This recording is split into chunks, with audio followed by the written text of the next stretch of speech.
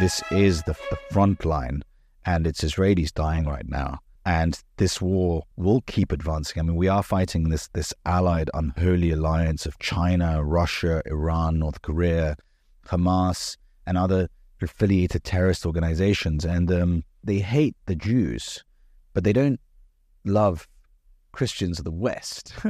They hate us as well. Yeah, I think that's fair. And I think that's, to a certain extent, that hasn't been... Obviously, you are in... I love the fact that Israelis refer to this part of the world as their neighborhood. So, I mean, Europe is a different neighborhood. We don't exactly... We're not surrounded by Egypt, Syria, Jordan, and Lebanon. But nonetheless, obviously, this region of the world hates you first, and they hate us second. After the Saturday people come the Sunday people, as the saying goes. Stefan Tompson, welcome to the podcast. Welcome to Invested. It's great to have you here. Thank you very much, Michael. Appreciate Before it. we get started, tell everybody about who you are. I'm Stefan Tompson. I'm a Polish South African, but born in London, educated in French schools. I run a PR company in Poland, and I'm the founder of Visegrad24, which is one of Europe's biggest social media news aggregators. And I'm here in Israel on the ground filming. We just filmed an interview with you, Michael, which I'm very excited to release. And yeah, that's roughly it. And so for a guy who grew up in South Africa, is Polish, went to French schools, and grew up in England, why exactly did you come to Israel to do media on what's going on here with the war? There is, I get asked this a lot by Israelis. There's an assumption, there's a suspicion almost of people who are non-Jewish who are supportive of Israel and of the Jewish people. There's an intrinsic suspicion. Why are you doing this? I'm not suspicious of you. This is not altruistic. There's a very definite self-interest here. I understand that Israel is part of the West. My fight, my struggle, my battle for Western civilization and our values is also being fought here. This is an outpost of Western civilization.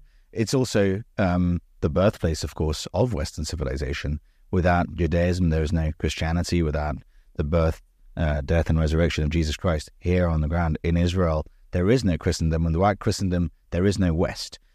This is an incredibly important place to the West, and I am very baffled, upset, confused, and shocked that so few people understand that this is not a fight for just Israel. This is not a fight for the Jewish people. This is a fight for all of us.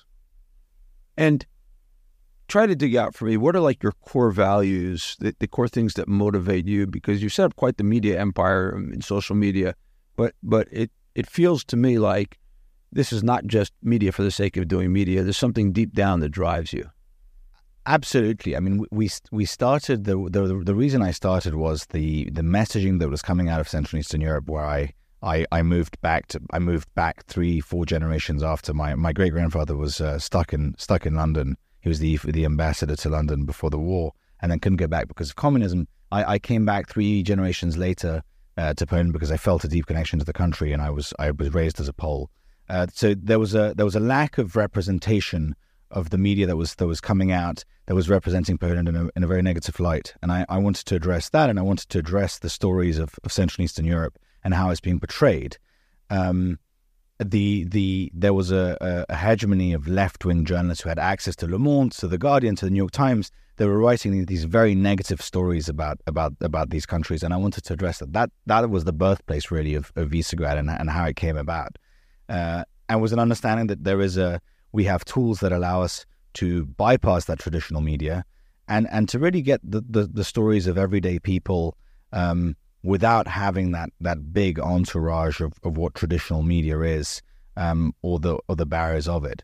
But the aim, it's become much bigger than that. It's become a platform in which I have been able to, I wouldn't want to overstate what I've achieved and done, but we have generated at this point in the last 3 months, it's over 3.5 billion impressions on X alone. Over the course of the full-scale Russian invasion of Ukraine, it's several billion impressions as well. We've been essentially fighting back against Russian, Iranian, Chinese disinformation that is attacking the West. We have been promoting center-right and conservative values. So an appreciation of what Western civilization is, a respect for our past, a respect for our history, a respect for our religions as well, which I think has disappeared to a great extent. and a respect for the values that have built the West into what it is. And the West, at its core, it's a pinnacle of human achievement. We have the wealthiest societies in the history of the world, the most equal societies in the history of the world. We have the ability to generate wealth, to generate capital, to pursue happiness. We have uncountable freedoms, and we have social mobility. This is an extraordinary time to be alive. And those things are all under fundamental attack, under threat. And unlike Israelis and the Jewish diaspora, who understands the fragility of life, there is a great understanding of the fragility of order in Israel. The Israelis, even the left-wing ones that I have spoken with, they have a deep understanding that everything that has been achieved, everything that has been built can collapse and it can go very, very fast. That knowledge that is so ingrained for many reasons in the Jewish people has disappeared in the West. And that is what that is what I'm attempting to. I mean, it's a humongous task. I'm not saying I'm a very, very small drop in a very large ocean. I have faith in you. Thank you, Michael. I appreciate it. But let me back up for a second. Yeah, sure. I'm sitting here listening to you and wondering whether the fact that, so to speak, you were in the Polish diaspora during the time of communism, or your grandfather was, that gives you the appreciation for how fragile this is. Now that Poland's kind of made a comeback from communism, it is now a growing economy of Western values. Yeah. Is that why you feel it's so fragile? Is that kind of the kinship moments? Definitely. And I'll say something that will make me both unpopular in Israel and both unpopular in Poland. We're very, very alike. I do believe that there would be no Poland without Jews and without the Jewish example. When Poland disappeared, there were 3 partitions in the 18th century, and Poland didn't exist for 123 years. How do you maintain an identity without a state? This is obviously a question that the Jews have dealt with much, much longer than the Poles.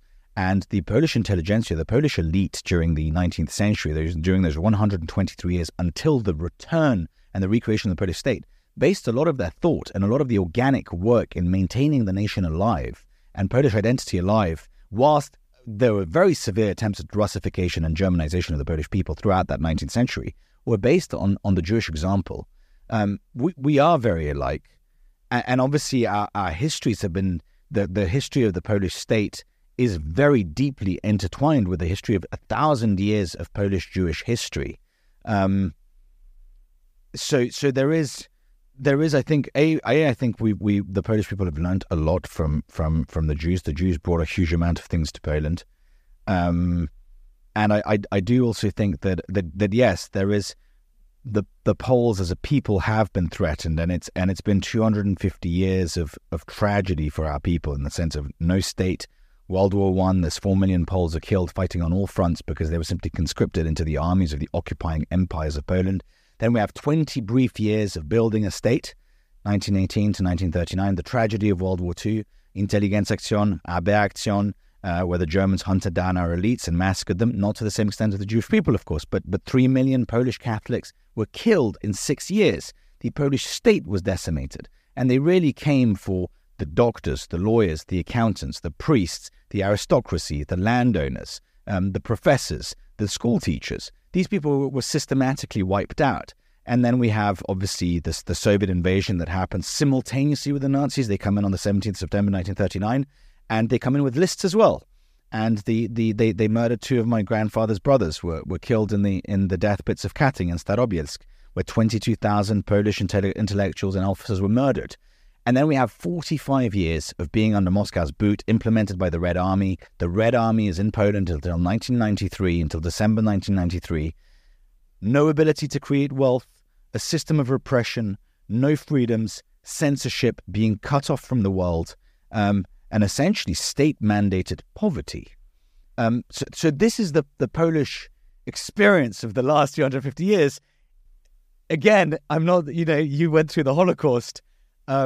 We didn't go through that, but as you can see, it's 250 years of being threatened as a people, and I think that that certainly has formulated a deep patriotism in many Poles, a great respect for religion, because the Catholic Church was an important player in keeping the Polish identity alive, and of Polish resistance and of Polish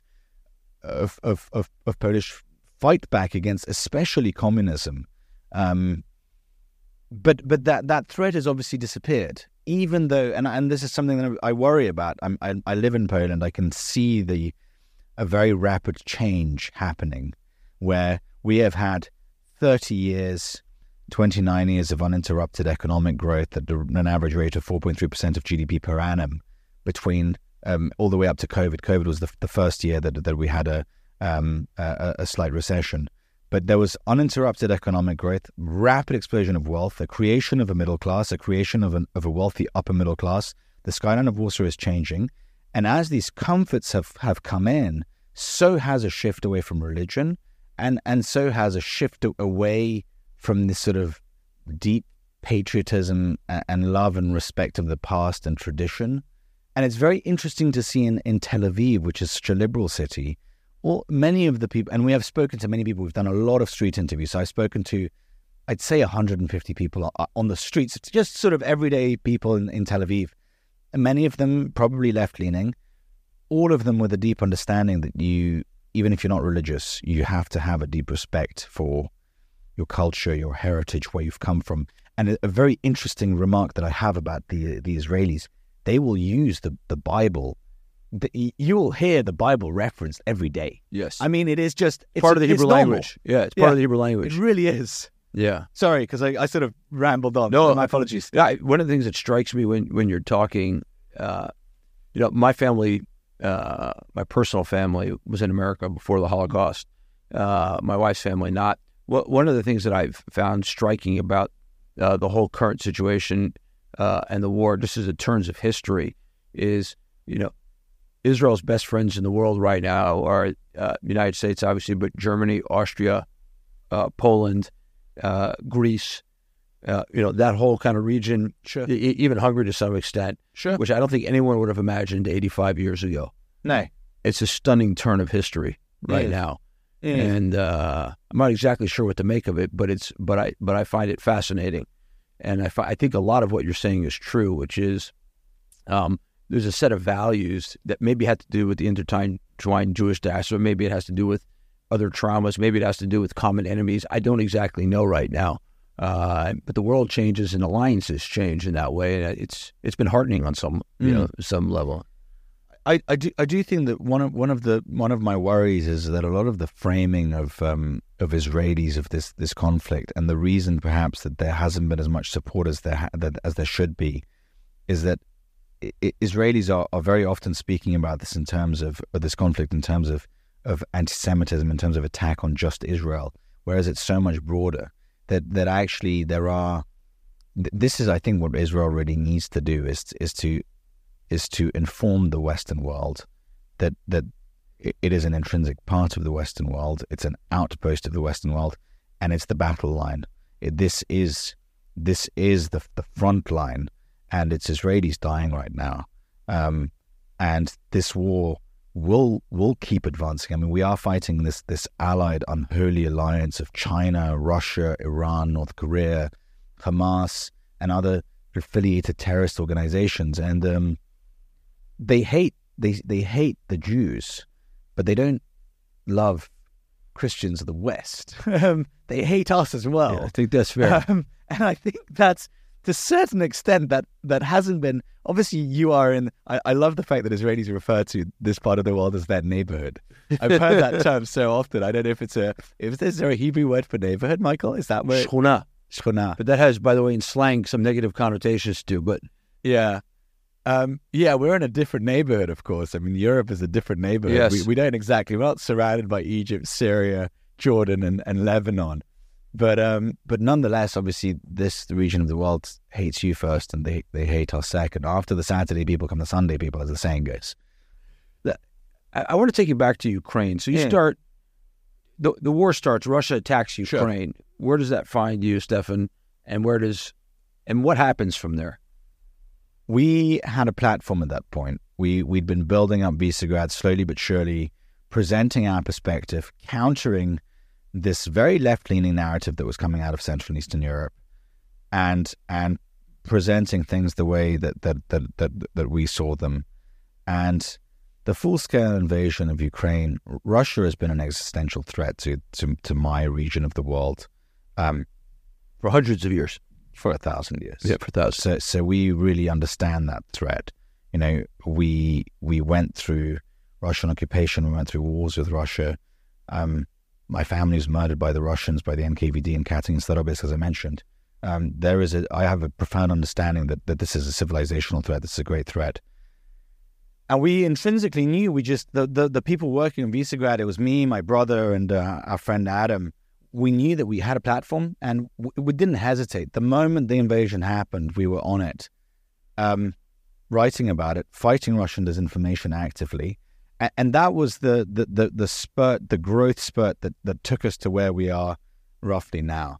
And obviously it made sense. Ukraine is our direct neighbor. So we immediately got involved in countering disinformation, helping all the initiatives that we could of bringing Ukrainian refugees. So we were connecting drivers from Warsaw, driving to the border to pick up refugees and put them up in their homes. The Poles opened up their homes. It was incredible. Incredible. I mean, we had millions of refugees and not a single refugee camp. And that, I know it sounds like a slogan, but it really was the case. That magic is slightly gone. It's been almost 2 years now to the day. And obviously the situation is different, but Ukrainians were afforded all the same rights as Poles, all the same benefits as Poles. The workplace was opened up for them. And they said they went to work immediately. It was an incredible time. There was obviously, out of this great tragedy of the Russian aggression, there's a huge amount of good that came out of it, really. It was a beautiful thing to witness. It was an extraordinary thing to witness. And I think it was the true essence of Christianity, of Poles. And bear in mind that we have a very difficult history with the Ukrainian people. In 1943, there was a terrible genocide that happened. About 250,000 Poles, some estimates go as far high as 400,000, were murdered in Volhynia and eastern Galicia. And it was a very brutal genocide that was perpetrated by UPA, by Roman Truhevich and Stepan Bandera, people who are still glorified to this day in Ukraine. And that was it's an open wound. That discussion is still ongoing. The Ukrainians reference UPA because UPA also fought the Soviets very actively. So it's a complicated history. There was that unfortunate event in the Parliament of Canada where Yaroslav Hunka, who's being hunted by the Simon Wiesenthal Center, was applauded by the Canadian Parliament because he was a Ukrainian who fought against the Soviets, but he happened to fight in a German unit. So there was an awkward situation with that, but that was a lot of awkwardness in Canada and Canadian government these days. Correct. Is that fair? Yeah, but all in all, the incredible essence of it was that was to me the essence of Christendom, the essence of Christian spirit and values, to help your neighbor in need, to open your home up, to give shelter, to feed the homeless, to house the homeless. And to give clothes to those without clothes. I mean, there's that saying in the Bible. In Isaiah. Yeah, there we are. Why is what you call Western religion or Christianity so important to you, and why do you think it's so important to Poland? I'm a religious man. I grew up with a very religious mother. She's a practicing Catholic. She instilled things that I assumed were completely natural to everyone. It was quite a discovery to discover that suddenly that actually not everyone goes to church every Sunday. I mean, as a child, you don't think about it, right? I assume as a religious Jew, you probably had the same discovery. Oh, I grew up in Manhattan, so it was a little different, but yes. I mean, I grew up in a very, very secular London. Yeah. I went to the French Lycée, which is, broadly speaking, most people were not Catholics in any way, shape, or form. But it was a very important part of growing up. It's what's formed a lot of my conservative beliefs have been formed by it. And I do also think that it is there's a Felix Konechny, who's a Polish thinker and philosopher, described the West, or what he called Latin civilization, as built on three hills: the Acropole, the Capitol, and Golgotha. So Greek philosophy, Roman law, and Christianity. And I think it's a good definition of what the West is, though I think it ought to be expanded to to Judeo-Christian. There is no Christendom without Judaism. There is no Christianity without Jesus. We've walked around the streets of Tel Aviv and Jerusalem and asked people, there's two questions we do. Well, who's the most famous Israeli? I'll say Gal Gadot, or that's a Bibi, or Golda Meir. And they'll say, who's the most famous Jew? And amusingly, the answer is obviously, the most famous Jew ever was presumably Jesus Christ. People say Moses, they'll say Einstein, they'll say a few other things, but and then suddenly they'll click, oh, Jesus. but obviously, right, there is. My belief is that my God was a Jewish man, and I think, by the way, that's become unpopular in social media. All the kind of misinformation on social media. He's a Palestinian. Yeah, who is Jesus has become he's a socialist, controversial refugee Palestinian. Yeah. No, he wasn't. But look, the reason Christendom is so important to the West is that it has inspired our architecture, our art, our culture, and ultimately it has led the liberal values of the West today, the liberal in the classical sense of the word, have been formed by centuries of Christendom. That there is, what we have today is it is an accumulated wealth that it didn't come overnight. It didn't all happen in the 20th century. It took 2 millennia to achieve it, and it took that torch. When Rome falls and Rome is sacked, and there's what is referred to as the Dark Ages that aren't as dark as people like to refer to them as, but there is that torch of Western civilization, of Christian belief, of Roman law, of Greek philosophy is carried through in what is referred to often as the Benedict option, where in these small towns and villages, small communities, kept that light awake. And this is, there's this saying that says, that the tradition is not the worship of ashes. It is keeping the flame alive. And I think there is no West without Christianity. I think that without at least a respect for it and an understanding. I see something that I don't know if you've seen this across the West. There are churches that are obviously empty. No one goes to them because of the secularization of society. And they're being turned into cafes and libraries and even nightclubs in some cases. That to me is a very powerful image as to that there is a lack of appreciation for the sacred and the profane, and that there is a sort of profanity to turning a church into a library. A library might be better than a nightclub or a cafe for sure, but nonetheless, there is a sort of perverse transformation in that. And I do wonder, and actually it's a question for you, do you think that if there was a synagogue here in Tel Aviv or in Jerusalem that wasn't being used, is that something that would be possible, conceivable here?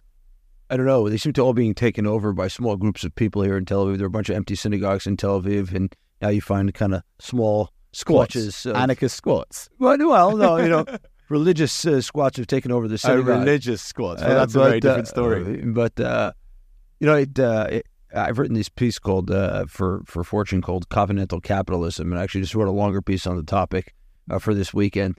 And one of the things I argue is that capitalism actually can't exist without the underpinnings of community and taking care of the other. Absolutely. That has been such a part of the Judeo-Christian ethic, because it creates a covenant between me and you. Correct. That I want to empower you, and that Adam Smith's capitalism, actually people have forgotten, grows on this Christian covenant that exists in Scotland and the UK. It's a Protestant in that case. And that's been part of the explosion of prosperity once they put capitalism on top of this structure. And it's not a statist infrastructure. It's actually a religious communal infrastructure that enabled capitalism to grow, and innovation, in my view. 100% agree. There's one of the sins that calls for the vengeance of the heavens is not paying your employee. And I think it extends to not paying your employee fairly. It's in the Hebrew Bible too, twice. The fact, and this is the brokenness of capitalism. I think there's genuine critiques of capitalism, and there's people on the left that criticize it, I think, in a very eloquent and interesting way. What we're seeing now in the West, where you have sort of employees working for Amazon, working in the US, and they have to have two jobs. They can't afford to have children. There is a brokenness to the system because there isn't the capitalism detached from the safeguards of religion. There is an intrinsic safeguard to Judaism and to Christianity that keeps capitalism from becoming this in essence a sort of monster that eats away at its own. Yeah, one of the fascinating stories from the war here is about a guy named Harel Friedman who has a jewelry store on Dizengoff Boulevard here in Tel Aviv. He went off to reserve duty for 90 days and basically couldn't make ends meet, etc. He announces that he's going to have a liquidation sale in his jewelry store on Dizengoff. It gets to two journalists, and they publish it. And all of Israel is turned up to buy this guy's stuff at a fair price, and he's staying open because of that. I think that's part of incredible. The communal infrastructure that exists here, that there's capitalism. And that atomization in the West has occurred, I think, to a much greater degree than it has here. I agree with that. That's what my piece is about that I'm launching this weekend. Yeah. I'll send it to you. So I wanted to switch gears for a second. Of course. And go to because actually, ironically, it's like connected. Like Elon Musk was yesterday in Auschwitz in Poland, and we've been talking about Poland, and he had this comment about his aspirations and what he's doing. But the interesting thing to me is you mentioned that you've really exploded on X in Visegrad. And there's been a fair amount of criticism of Musk, which I actually defended. It's probably the most viral tweet ever in Hebrew because Elon retweeted my tweet where I said, better an open air of ideas there than controlled media that has an agenda. It's not that people on social media don't have agendas, they do, but there's enough ideas out there than the open market of ideas and with community notes that can kind of hold people accountable. This is a better architecture for the future of news. I'm interested in what you think about that. I agree with you. I think that you cannot have freedom of expression and freedom of speech without uncomfortable speech. I do also think there is an intrinsic to defend that the mainstream's idea that attempts to curtail what Elon Musk is trying to do, that there is an issue with the open air marketplace of ideas, that it can be abused by bad actors. And we are under constant threat from a machine that is very powerful, very well organized, and very well funded, of bots, of disinformation accounts, of influencers who are bought and paid for by Iran, China, Russia, but also the Qataris. So there is, we looked at this with the NCRI. There was the study that Visegrad helped and worked on, which showed that for every one pro-Israeli hashtag, be it bring them home or free the hostages or stand with Israel, there were 57 posts this was on TikTok, 57 posts with pro-Palestinian or pro-Hamas hashtags. Obviously, there's 2 billion, almost 2 billion Muslims, so there is a certain organicness to that. But there is no doubt that there is a machine that is creating content, that is creating influencers, that is funding influencers, that is mass posting. We've seen this with Ukraine, where Russian disinformation, very powerful tool that has infiltrated mainstream media to a certain extent, that had built its architecture around Russia Today.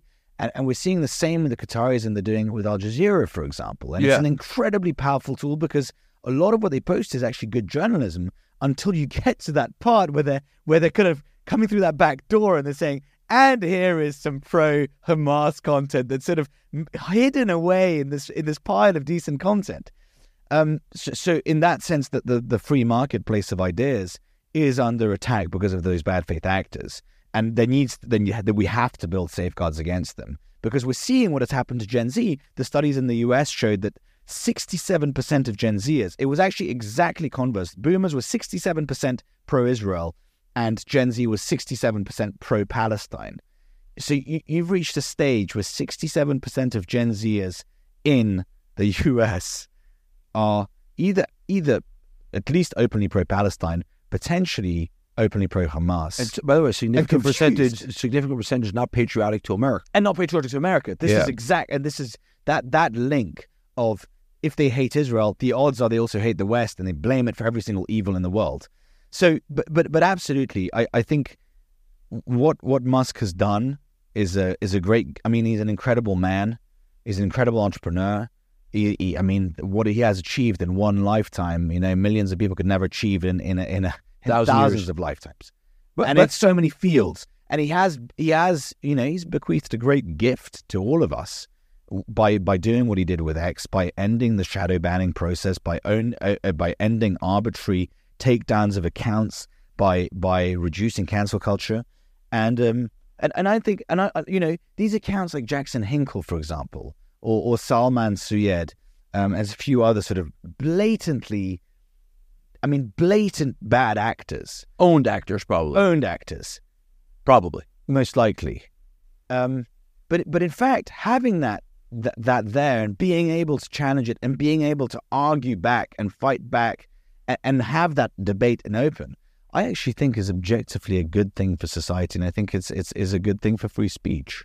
I want to tease this open a bit because I think this is like the heart of a big conversation right now, which is, you said you got started because of Le Monde and The Guardian, Sure, et cetera, which kind of projected a Yeah. certain image, which we couldn't see what was behind or who was behind, but certainly caused a certain narrative to take hold. You also got started because of Russian disinformation, Absolutely. which, by the way, acts on both mainstream media and social media. We talked about this war with Hamas, in which social media and mainstream media, whether it's Al Jazeera, as the case may be, or BBC or the New York the Times. BBC, Sky News, For sure. and social media accounts. And it feels like there isn't a perfect system, No. obviously. And I think that the question comes down to, or part of the question is, as we kind of project this forward and technology gets a lot better and AI gets a lot better in creating more and different and fake content and some real content, what is the better architecture for media and for narratives, for you, for Visegrad, for me, for society going forward? I think there is a great future for citizen journalism where the truth is not owned by anyone and everyone is a journalist. There is a great beauty to that, and there's a great fairness, and there's almost a justice to it, that there isn't someone who detains the keys to the truth and says, I have, the ability to create, write up, interpret, and then distribute. The end of that is a great thing. And I think, and this is very much the project that Visegrad24 is here doing in Israel on the ground.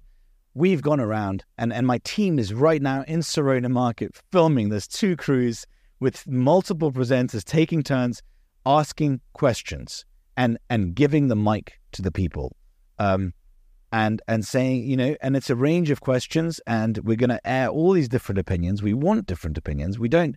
I'm not. Visegrad doesn't hold the key to the truth. I don't know what the truth is. I'm trying to get it, and obviously the truth depends on who. Obviously, that's a dangerous statement right there. It's a very postmodernist statement.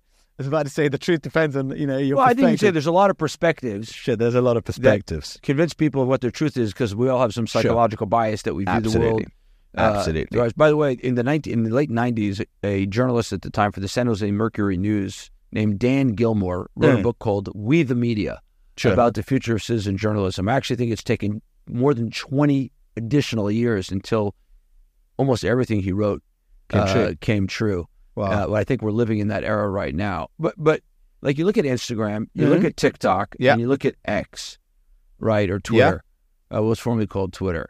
And I ask you, what's the best architecture for the future of journalism and news and technology? Which of the 3 is it?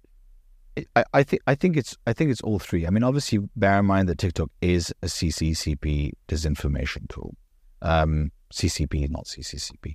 The CCCP was the Russian hockey team. It was. Once upon a time. It was in the Olympics. Correct. Yeah. No, I mean, it is a communist tool. It is a psyop. It is designed to demoralize the West, and it has demoralized the West to a great extent. But it is also a great platform for virality. There are some subjects that have no censorship, in the sense of there's a lot of educational videos that we've done with Visegrad talking about just European matters that have done very well, that have reached Gen Z, that have reached audiences that we wouldn't reach in other places. Instagram, again, is a place that is it's an aesthetic space, so it reaches, again, a slightly different audience. Videos that perform fairly well.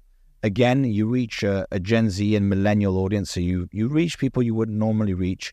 Facebook, you're reaching primarily a slightly older demographic, so Gen X, and you're reaching boomers as well. X is the place. It's the cross section of thought leaders, of journalists, of politicians. X really is where news happens. It truly has become that space. Mainstream media gets its news off of X, right? Because we've reached an interesting point where actually, if you have a big enough platform, a social media account that's big enough, you don't need to. If you're a prime minister's office, you don't need to call up the BBC and say, "Hey, I have something important to say." You just post a text, and the media's going to have it. Any minute they will write up the article. So I think X is the place where obviously the masses. I don't like that word because people are people, but in the colloquial sense of the word, the masses aren't on X. X is a space of opinion leadership. Yeah, and that does get disseminated further. And Visegrad24 is at a very interesting place where we have several hundred members of various European parliaments who follow us, about 150 ministers from multiple countries, several current prime ministers. I think 5 sitting prime ministers follow Visegrad right now, and several thousand journalists from across Europe, the US, but also the Middle East now. Many of them are our detractors. Many of them don't like our content and disagree with it. But we have reached an incredible place where we have been able to break multiple stories. A recent one that we did was the balloons that were flown over JFK to disrupt air traffic. Unbelievable work you did there. Thank you, I appreciate it. And that is the essence of citizen journalism. A worker of the airport messaged us, said, "I want you to break this story. I love your content. I love your work." An FBI investigation has now been launched into the people who... But why did mainstream media pick that up? Because they didn't. Even after you published it, it was barely visible in mainstream media. It was a very uncomfortable thing having, essentially domestic terrorists. This is an act of domestic terrorism. 100%. To launch balloons over an airport. Imagine if a plane had crashed because of it and they'd killed people. I think they'd probably celebrate. They'd think it's some great win for their cause. Yeah. But it was no. So the FBI did launch an investigation, and that was that to have that as something under my belt. I am very proud of that. I think it's a great achievement. I think it was a great achievement the fact that the man who filmed it trusted us enough with that story and wanted us to break it, and that's happening more and more. There's people who trust us. There's people who understand that. I'm not impartial. I am biased. I'm biased because I'm pro-Israeli because I oppose Islamist, fundamentalist, terrorist organizations who want to wipe out the Jewish people and then Christians next. That's not a radical position to hold. It's a sensible one to hold. And people have. We've had some great content being sent to us. And now we're making great original content. And my hope is that in the coming months and coming years, we will be able to scale this into a more serious news outlet with a bigger team. And I think that's very likely to happen. I think we've reached a point of momentum, a point of trust, a point where we have a proven audience. We're reaching 1 billion impressions a month consistently now for multiple months. And I think that there will be people who believe in us sufficiently to make it happen. What would you do about all the fake that is on X or Instagram or TikTok? Like, how do we handle that? I don't have an answer for you, Michael. That is a question for greater minds than mine. I have no idea how to deal with it. You worry about AI? You worry about AI in that context? Yes, very much so. I obviously my primary line of work has been PR for years.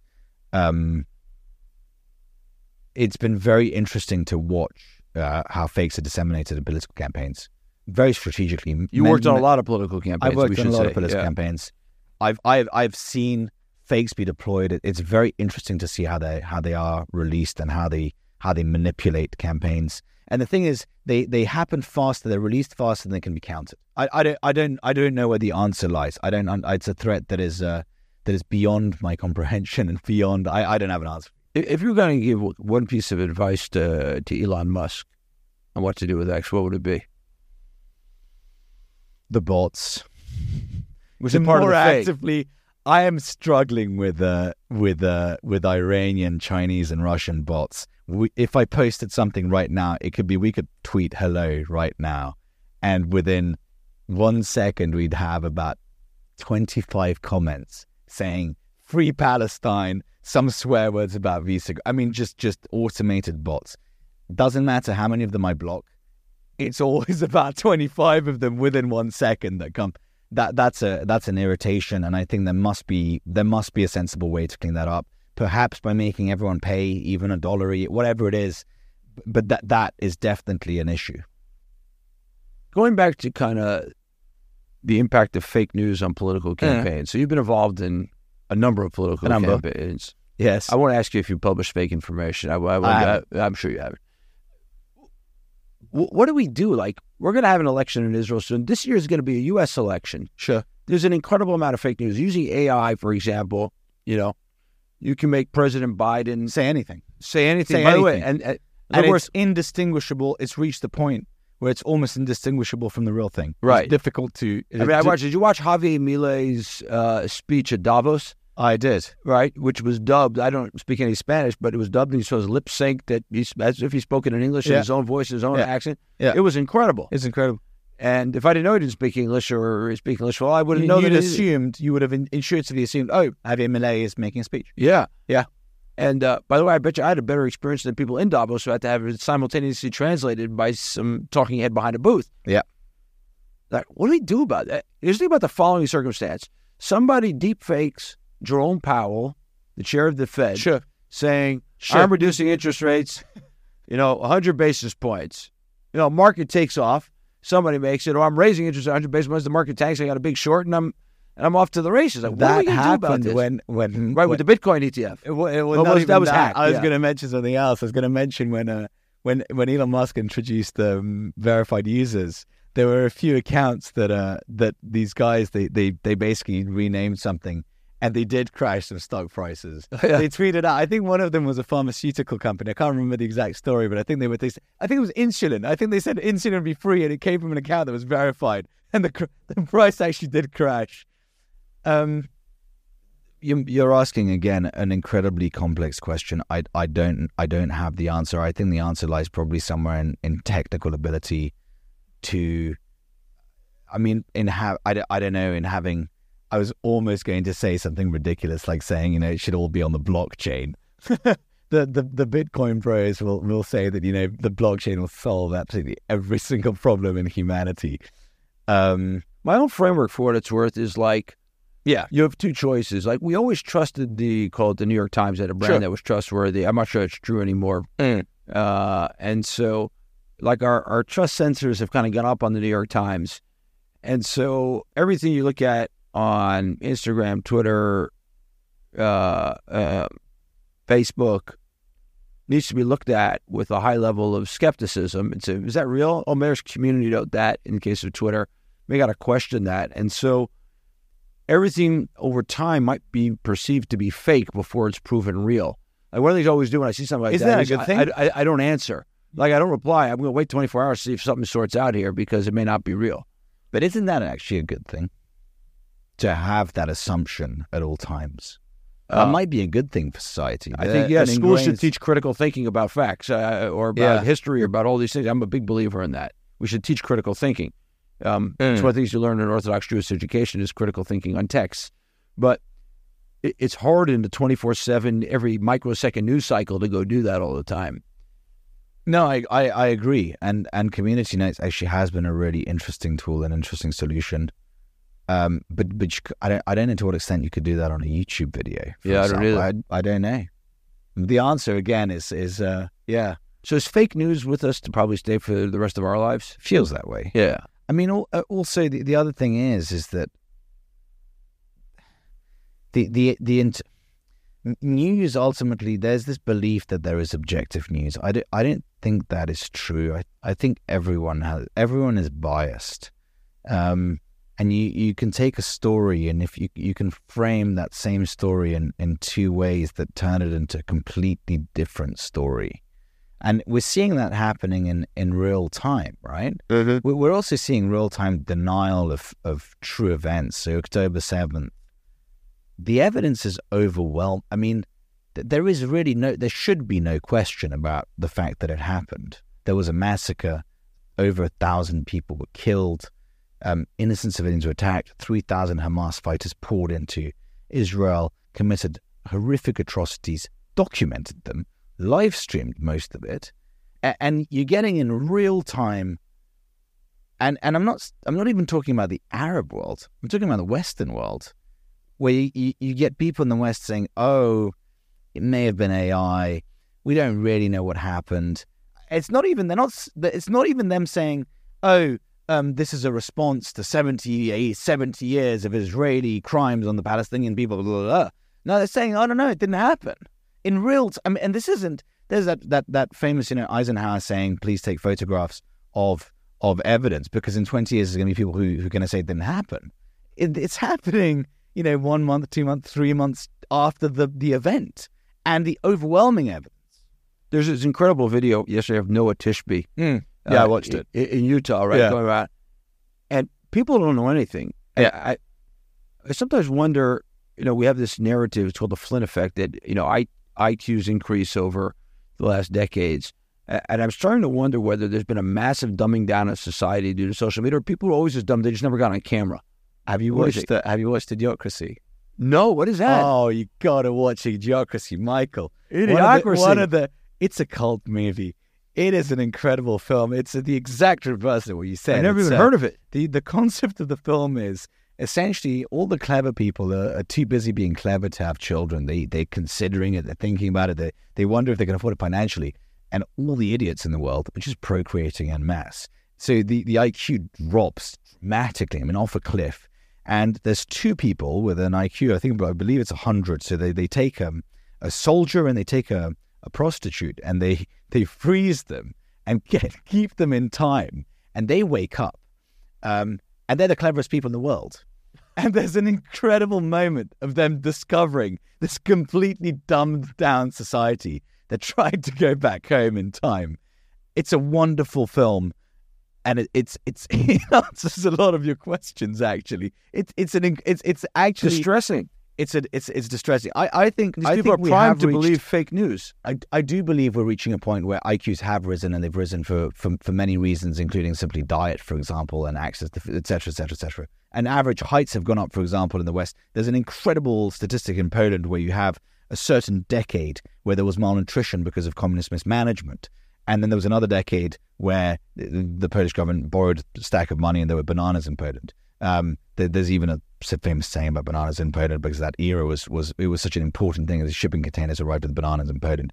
We couldn't have the incredible fact that, under a communist regime, the fact that bananas have been shipped to a country is a success. It tells you everything you need to know about communism. But anyway, there's one decade where Poles are on average shorter than they are in the next decade because of malnutrition. The same thing happened with IQ.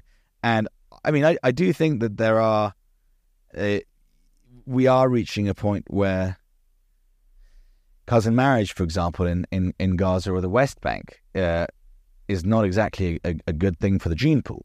Yeah. It has real ramifications and serious consequences. I don't know. I think we might be. I guess Stephen Haidt and Steven Pinker and others Jonathan Haidt would disagree on this, but I do think we're going to reach a period of dropping IQs again. Interesting. By the way, would you ban TikTok in the West? Yes, I would. And I say this as someone who does use it. Visegrad is on TikTok. We have hundreds of thousands of followers there, generated hundreds of millions of views, and we've done objectively good work there that I'm proud of.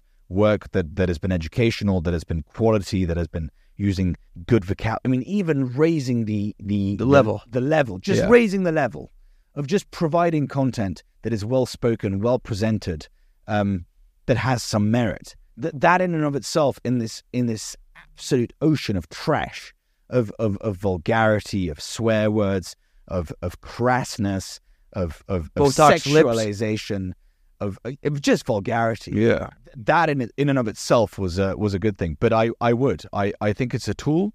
I think it's a very dangerous tool because it is so addictive. Because of it's been destroying attention spans. It context switches you. You're unable to focus.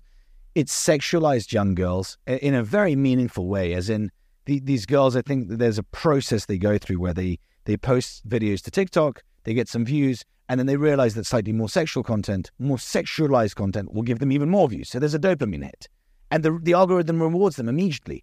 and suddenly you have incredibly vulgar stuff. And the same with the crassness. You do something stupid and crass and silly. I don't know. There was a trend of people crawling around shopping malls, as if they were a sort of caterpillar. It was bizarre. It was stupid, and it wasn't funny, and it was a public nuisance. But it was generating millions of views. So suddenly you had idiots crawling around shopping malls across Europe, and then you had obviously the letter to bin Laden. How is it possible that in the span of 2-3 days, Osama bin Laden is rehabilitated in the mind of Gen Z?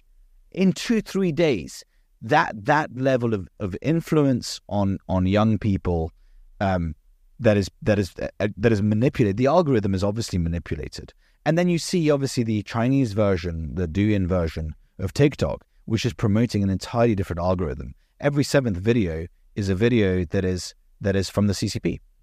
It's an extraordinary fact that actually they are making sure that their young people, even though there is the context switch and there's the dopamine rush of every new video you watch, and you always think the next one's going to be just another one more, right? And they're promoting educational content. They're promoting like sitting at the poker table or the blackjack table. Just one more hand, I'm going to win. Just one more hand, I'm going to win. Yeah. It's exactly that, and it really is. It's a beautifully designed tool. Yeah, it really is.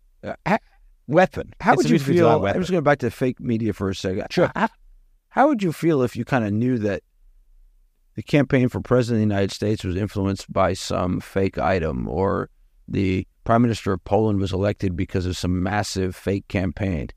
I know this kind of harkens back to Russian propaganda, but you don't have to be that sophisticated. You don't have to be that sophisticated. It doesn't have to be a giant operation. A simple AI tool that, propagates something fake about Biden and he's not elected, or the prime minister of Poland. I mean, I think over the course of multiple elections that has been the case, right? I mean, there's the famous argument that goes that those who watched, I believe it was Kennedy was campaigning against Nixon at the time. Was it Nixon in the 60s? And those who listened to it on radio believed that Nixon had won the debate. Those who watched it on TV assumed that Kennedy had won based on the aesthetics, and those who were listening. It was an interesting distinction, right? Where you get, for example, on average, taller candidates perform better in elections than those who are short. On average, you will not find bald heads of state. It's a rarity since the TV world has become a thing, and we've had photography of everything and video footage of everything. Generally speaking, you do not get bald elected heads of state. It's an interesting fact, right? I mean, but the bias is massive where you reach that stage of life that the voter is influenced by the fact whether or not the candidate has hair or not, or whether he's 6'1" or whether he's 5'8". It's a massive difference in. So if just that impacts an election, I think they have obviously in the past they've been impacted by fake news, also by the fact that some things get unreported. I mean, an element of fake news is news not getting reported. That's an important part of it, right? Sure. That you don't hear something about a candidate because it's been made to disappear, because the media collectively chooses to ignore it, or simply because the story isn't broken. How do you choose what to ignore? How do I choose what to ignore? Well, the thing is, I'm at a place where Visegrad is a relatively small team of 5, 6, 7, depending on how you count. It's less than 10 people. Any which way you count it, is less than 10. So we're limited in that sense in having to cover specific topics. At the moment, I would say that 50 to 60% of what we are posting to social media is related to Israel. Mm-hmm. And the reason is we do not have the capacity to focus and to have people who genuinely know about a topic covering that topic. The Israeli topic, I believe the team has been focused on this for several months, is well versed in the topic, and we have very good sources on the ground. I mean, we have people we trust. We have people who send us things that we trust. We have an established network of people who are quasi-contributors at this point, really. But we'd be incapable of I don't know if something major happens suddenly, it'd be very difficult to cover both things at once. So we're limited just by the virtue of and that actually solves the problem. What not? Yeah. What do I ignore? Well, I ignore the rest of world news because we're busy on one topic and we can only meaningfully focus on one at a time. How do you see the rise of anti-Semitism affecting global politics? I think there's a genuine threat in the West because of mass migration, where you're seeing candidates like Jean-Luc Mélenchon in France and the rise of Jean-Luc Mélenchon, a far-left candidate who is openly anti-Semitic, and that is going to be replicated across European states. There is going to be a normalization of anti-Semitism.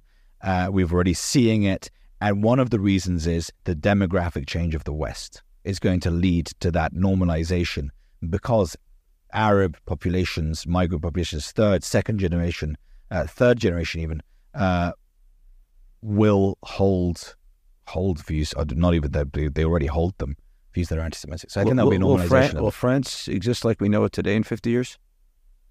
France doesn't exist in the way I've lived in France in the late 90s, early 2000s as a child. I grew up in France partially.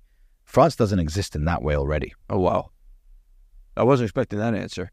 Okay. What's the most important piece of technology for your business in the next 5 to 10 years? That already exists. Yeah. What else? Oh, what else? Something that's coming up. I think that the tools offered up by AI that will help us edit.